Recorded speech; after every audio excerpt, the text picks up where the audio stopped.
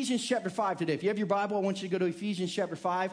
Pull the notes out of your bulletin so you can follow along, or fire up our Journey Church International app so that you can follow along with us today. And we are in the final message of this series that we're calling Better Together, that I have to be honest with you, has really been surprising to me in how much it's impacted me as a Christian. I did not necessarily want to do this series, wasn't tremendously excited about it. As a pastor, I know there are almost as many people in our church who aren't married as are married. So anytime, I take a few weeks and preach on marriage, I feel like I might be isolating a lot of people in our church. And if you felt that way, I'm sorry.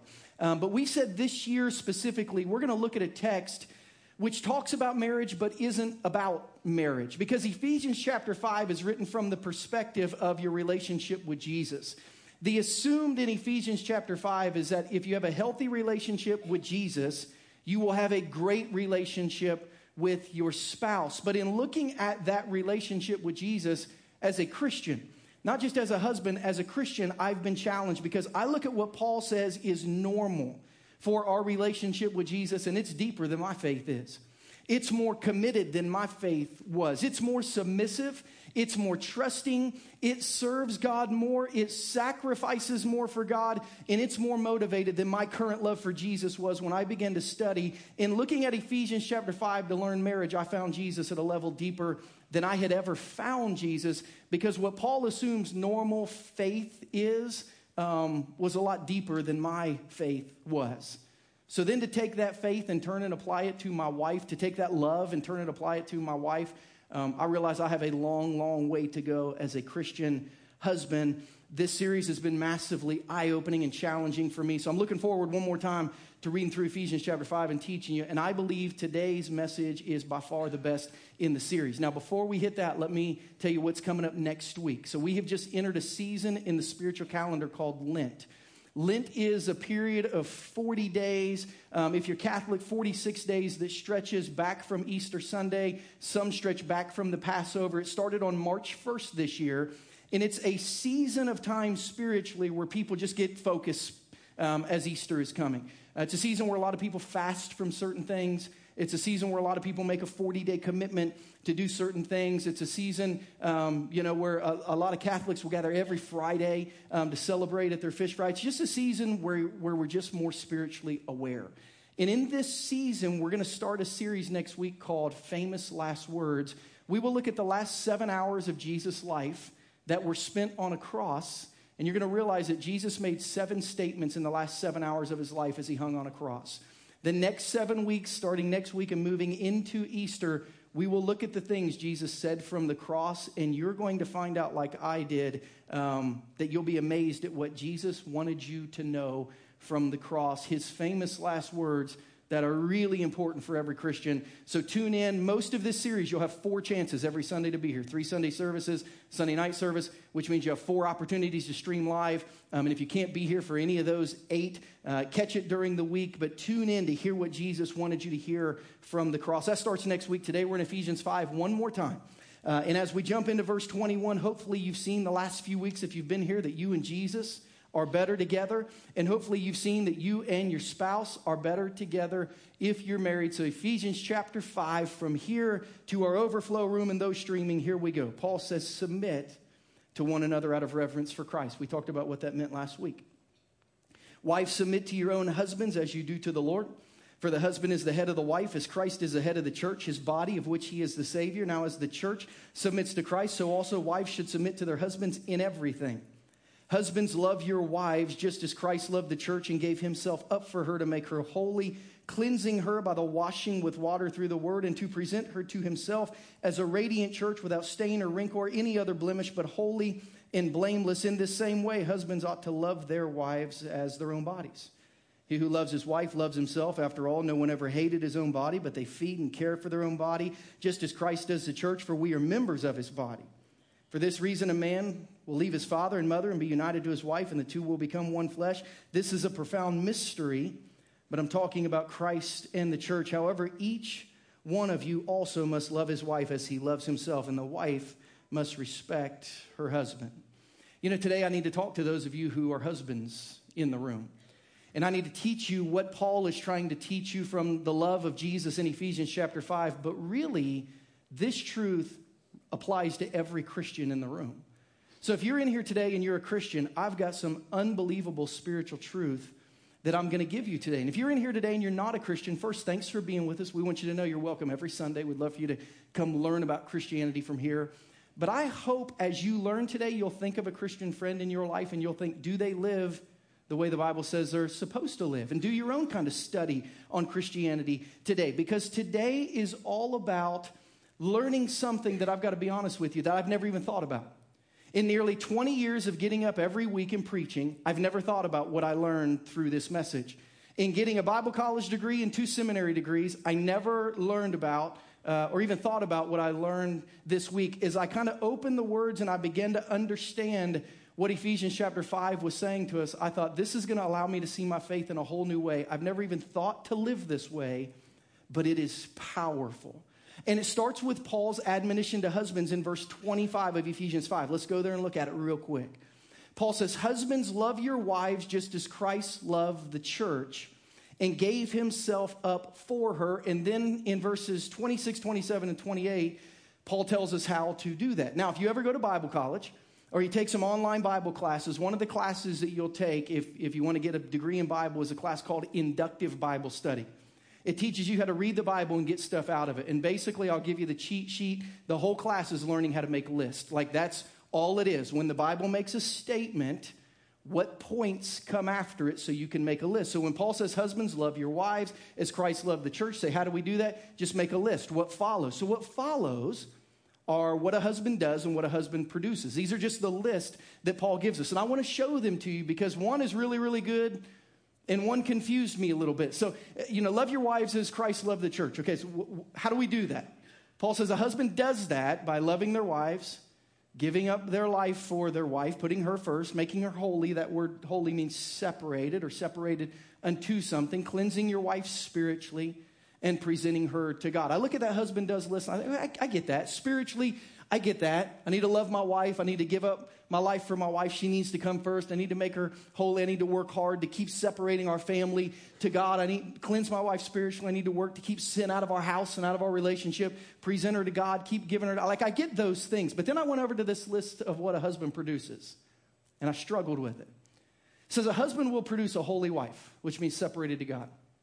A radiant wife, which means spectacular before God, a wife without stain, wrinkle, or blemish spiritually, a blameless wife, the glorified version of their wife, or the spiritual best of their wife. And I looked at that, at what a husband produces. I looked at that list and I thought, that's not right. I mean, from what I understand, those things not only aren't a husband's job, like they can't be a husband's job. Like a husband cannot produce those things in their wife. You say, how do you know that? Because the whole New Testament says that's Jesus' job description.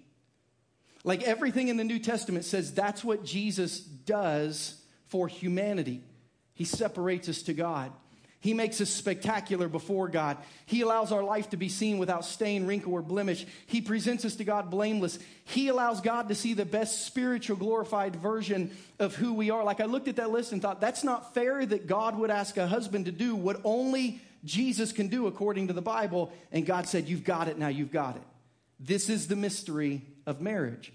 I actually am asking a husband to do what only Jesus can do. But Christian, what does that have to mean?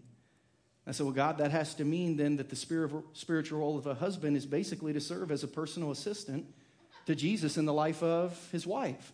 Like that's what it's got to mean, right? It can't mean anything less than that. If only Jesus can do that, but God is telling husbands, it's your role to do that. What God is saying is help Jesus uncover the spiritual best in your wife. It cannot mean anything less than that. And let me speak to those of you in the room who are not married yet. Let me speak to those of you who are single, or maybe those of you who are divorced. This point that I just made means we need to be careful who we marry. It actually means we need to be careful how we view marriage if you are married. Because there's two types of spiritual personal assistants in the world, right? There's the devil's advocate. And some of you are really good at playing that. The devil's advocate is someone who will see your worst, someone who will remind you of your past, someone who will keep you from reaching your potential. And some of you are single.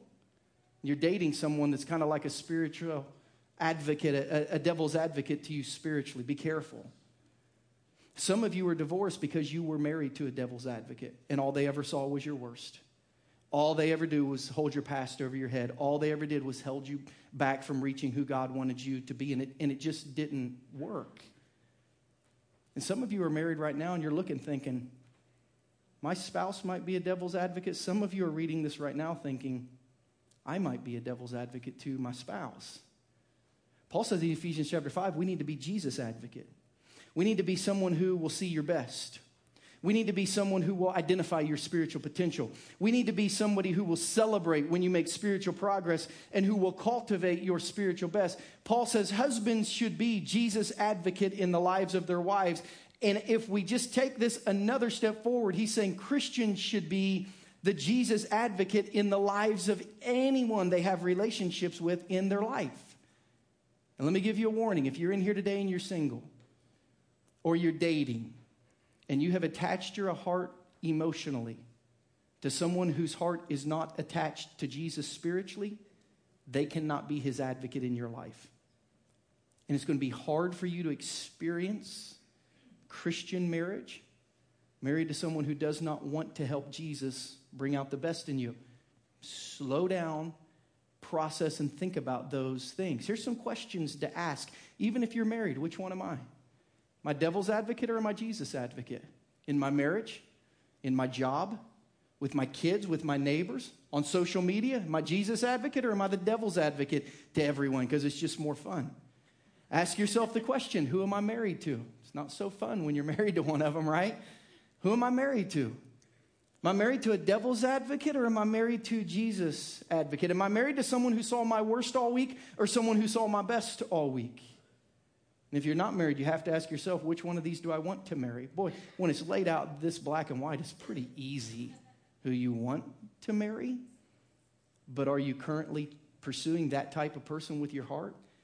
See, I feel like Christians who are single, we need to quit looking at people with our eyes and we got to start looking with our hearts. Because Proverbs 31 says, charm is deceitful, beauty is fleeting, everything your eyes see will go away.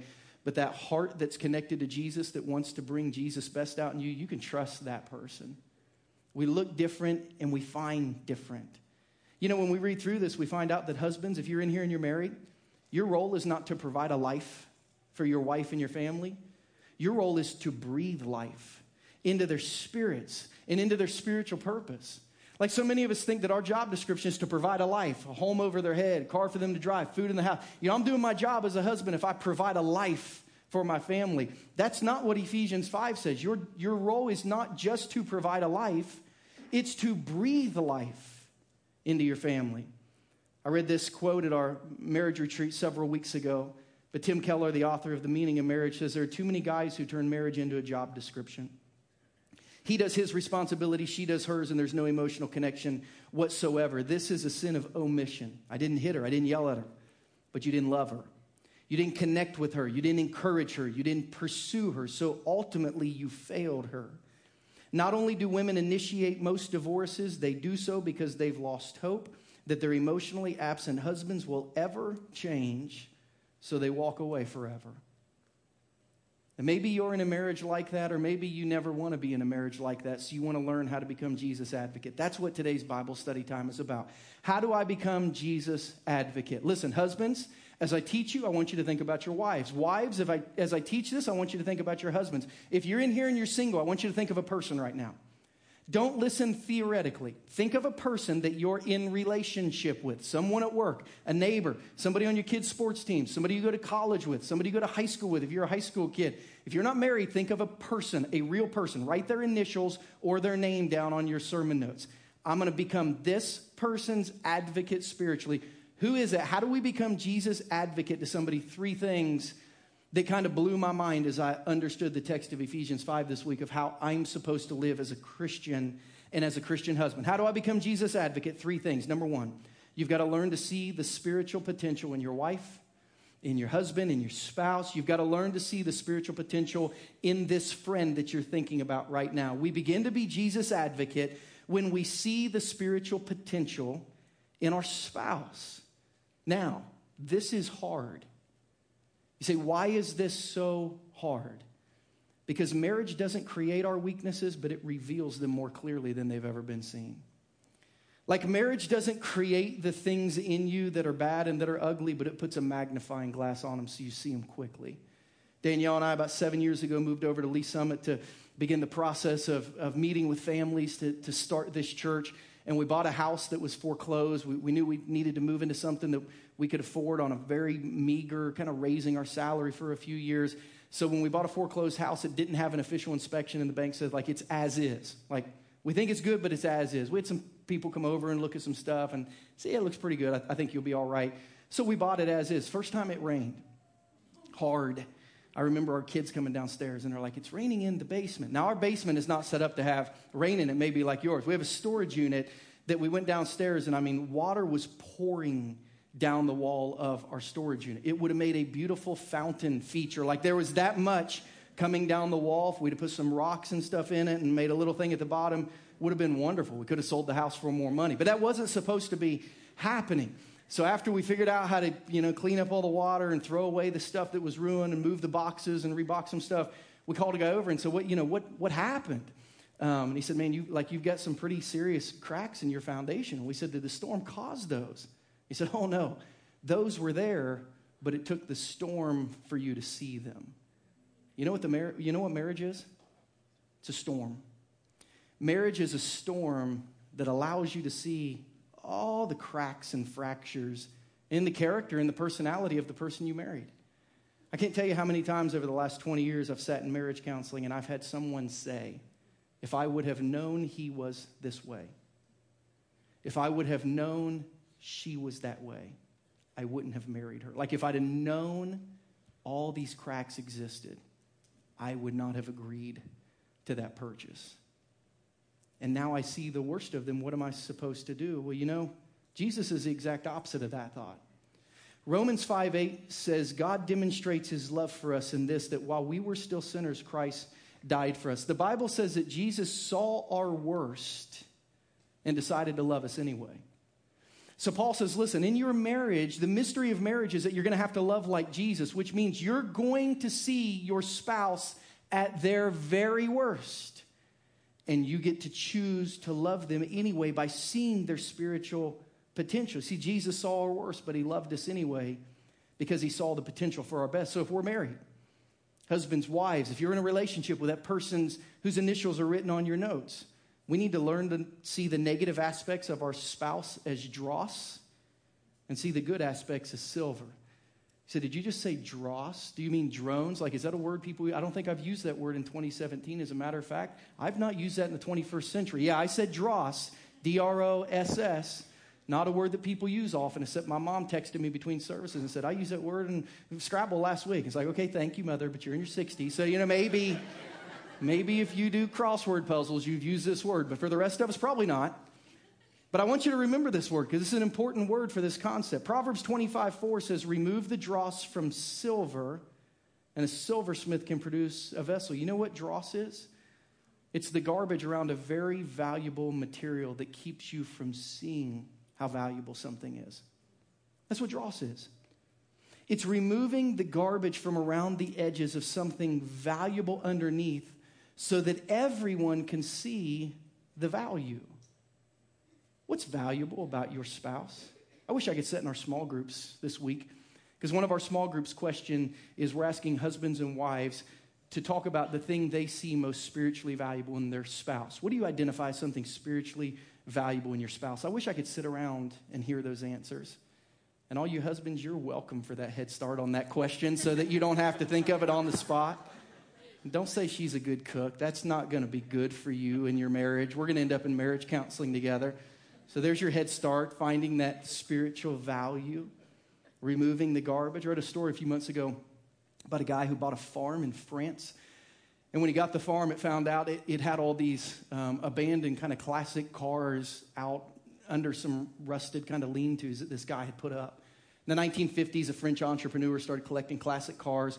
He had kind of hobby of fixing them up. He bought more than 50. And he got sick, and he couldn't really work on them, and he died. He left them to his kids who cared nothing about them. They forgot they were there. They thought they were all rusted out. So when his kids died, his Son sold the farm and said, you can just have everything on it. So they found the farm, and they found all these cars, and among the 50 cars was a Ferrari 250 GT SWB California Spider. One of only 36 cars like this ever made. And they decided to uncover it and take it to auction. And a few months later, it sold for $23.5 million at auction. Buried among a heap of garbage on a farm somewhere in the middle of France. But someone saw the value. You know, I'm not sure how much garbage is on top of your spouse's spiritual potential, but it's in there. It might take some elbow grease. You might have to rub off some rust. You may have to replace a few parts. But I promise you, if you can learn to see the spiritual potential in your spouse, you can become like Jesus is for you. Secondly, once we see that, we've got to learn to celebrate the spiritual progress of our wife, of our husband, of that person you're thinking about. We've got to learn to celebrate the spiritual progress that we see. And we have to remember that when it comes to being like Jesus, Jesus advocates have to learn to praise progress, not just perfection. Man, we are good at seeing how far we fall short. We often don't celebrate how far we've come, though. And as Christians, we have to learn to celebrate spiritual progress, not spiritual perfection. This is what Jesus did in his famous quote to his three closest friends in Matthew 26:41. In the Garden of Gethsemane, Jesus had asked them to pray. They kept falling asleep. And Jesus said to them, watch and pray so you won't fall into temptation. The spirit is willing, but the flesh is weak. In chastising them, he also praised progress. He said, listen, I know you're struggling with this, but I believe in your spirit. I know your spirit is strong. I know your flesh is weak, but I know your spirit is strong. He praised progress. It wasn't perfect, but they were getting there. He saw in their spirit a willing spirit. He said, I'm going to praise that because you're headed in the right direction there. And when it comes to celebrating the spiritual progress of your wife and spouse, listen, you have to do this consciously and you have to do this verbally. You say, what do you mean by consciously and verbally? If you don't consciously think about finding good things in people, you won't. And if you don't speak what you see, they won't know what you see in them. So we have to make a conscious effort to find the Jesus in people, to find the spiritual potential in people, and then we've got to speak about that. I came home from Atlanta last weekend. I was speaking at a youth ministry conference with a former youth ministry student of mine who's now a youth pastor. And when I was traveling back home from Atlanta, there were signs all over the airport that I've seen more and more traveling since the Boston Marathon that basically said this: see something, say something. If you see something, say something. America's got to police itself. If you see something, say something. It's the same concept when it comes to celebrating spiritual progress. If you see something, say something. If you see one little good thing, if you see something, say something to celebrate spiritual progress. And at the exact same time, you're going to have to fight this subconsciously and internally. You say, what does that mean? Your subconscious will pick up everything that they do wrong. It's just how we're trained. You got to learn how to keep that on the inside. Remember the old saying, if you can't say anything good, don't say anything at all, right? Like subconsciously, I'm going to realize I always pick up the bad.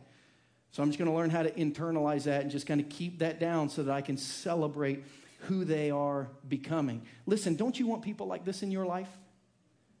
Like, don't all of us want people like this in our life? This doesn't just apply to our spouse. This applies to everyone at our work, our kids, our neighbors. My gosh, those of you who umpire kids baseball, don't you wish you had a few people like this who would just internalize stuff in their head?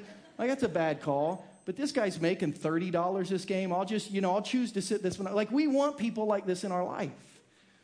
Let's become people like this for our wife, for our husbands, for our friends. You see, if you're around people, you're going to see their sin. But you can choose to celebrate their spirit. You're going to see their sin, but you can choose to celebrate their spirit. It's finding the silver lining within a ball of dross. It may sound like, listen, every time you act like an idiot, you always come back and apologize. I'm so proud of that spirit in you. Just when I thought you couldn't be any dumber, you go and totally redeem yourself. Like, there's a way, right, to just begin to work in the silver lining. You're welcome, those of you who grew up in the 90s. You got to begin to just kind of see the silver lining in the ball of dross. Why? Because this is how Jesus loves us. This is how Jesus sees us. Look at Romans 8:33 and 34. Who will bring any charge against those whom God has chosen? It's God who justifies. Who then is the one who condemns? No one. Christ Jesus, who died, more than that, who was raised to life, is at the right hand of God and is also interceding for us. Paul said, who's the person who sees all of our spiritual worst? Well, that's Jesus. And who's the one condemning us for that? Paul says, well, that's no one. Because Jesus, even though he sees the spiritual worst, is interceding on our spiritual behalf to his Father. He's celebrating the spiritual progress in our life. The very one who sees the worst is the one praising the best. That should be you in your marriage. That should be you in your parenting. That should be all of us as Christians in the world that we live in who want to have positive spiritual influence. We see people's spiritual potential. We celebrate people's spiritual progress. And if we do those two things, number 3, we're going to cultivate their spiritual best. If we will see spiritual potential, if we will celebrate spiritual progress, we're going to begin to cultivate the spiritual best in our wife, in our spouse, in our friends. And I was trying to figure out in this section, do I teach people how to cultivate the spiritual best? And God said, no. Everyone knows how to cultivate something they care about. You don't have to teach people about cultivating things. You see, every person works to cultivate the things that are most important to them. We don't have a problem with cultivating things we care about. We have a problem with caring about the wrong things as the priority loves of our life. In nearly 20 years of ministry, when I do counseling with couples, whether it be counseling with couples who are just getting ready to get married or counseling with couples who are just getting ready to get divorced, kind of the same 3 things come up. The 3 most common affairs of the heart in marriages? Priority loves of people that they love more than they love their spouse. The first one is their kids. Like most marriages have at least one parent who's having an affair with their kids. Their kid is the priority love of their life. Remember the Jesus statements we talked about 2 weeks ago? We said, in Jesus, we found someone I want to serve for the rest of my life. I want to submit to for the rest of my life. I want to sacrifice for. I found someone who together we can be better than we're apart. And I said, is that true of Jesus? And all of us kind of said, I'd like it to be, but I got to think about that. We said, well, is that true of your spouse? You found someone you want to serve the rest of your life, submit to for the rest of your life. You found someone that you want to sacrifice for the rest of your life. You found someone who you together are better than you apart the rest of your life. Do you feel that way about your spouse? And everybody's like, You feel that way about your kids? You know how quickly parents say, heck yeah. You have someone in your kids you're willing to serve for the rest of your life? You know how many parents say, yeah. You found someone in your kids you're willing to submit to for the rest of your life? You know how many parents say, yeah. You have someone in your kids you're willing to sacrifice for the rest of your life? You know how many parents say, yeah. You found someone in your kids who you together are better than you apart? You know how many people so quickly say, yeah. Basically, we love our kids more than we love our spouse. We love our kids more than we love Jesus, because they prove to be the priority love of our life. So it's not confusing then that the 2 highest periods for divorce are the first 3 years of marriage and the first 3 years after kids leave the house. Because all of a sudden, husband and wife are back together thinking, you're not really the most important thing in my life. That person has left. Now I have to decide all over again whether I want to be with you. The second most common affair of the heart in marriages, it's actually with our parents. I'm finding now more and more couples between the age of 55 and 65 who are struggling in their marriage because one spouse is giving all of their attention to their parents rather than to their marriage. And let me show you the transition that happens, right? First 20 years of the marriage, taking care of my kids. Then the next 20 years of my marriage, all of a sudden my parents are in their 70s or 80s. I transitioned to taking care of my parents. I've been counseling with people who've been married 40 plus years who are getting ready to get divorced. And we start tracing back, and they basically say, first 20 years I lived for my kids, the next 20 years took care of mom and dad, got all their affairs in order, and now I don't even like this person. I don't even know this person. They have become the priority love of my life. And number 3 would be careers. When I talk to people, they're usually not having an affair with another person. It's their kids, their parents, or their career. And your career should not compete with your marriage. It should only serve to support it. The only reason any of us have a job is to add value to society and then to make money to support our marriage and our families if we're married and have families. Like, the job supports us. It doesn't compete with us. We know how to cultivate things. We know how to make sure our kids make it. We know how to make sure our parents are taken care of. We know how to make sure we are great at our job. We know how to cultivate things.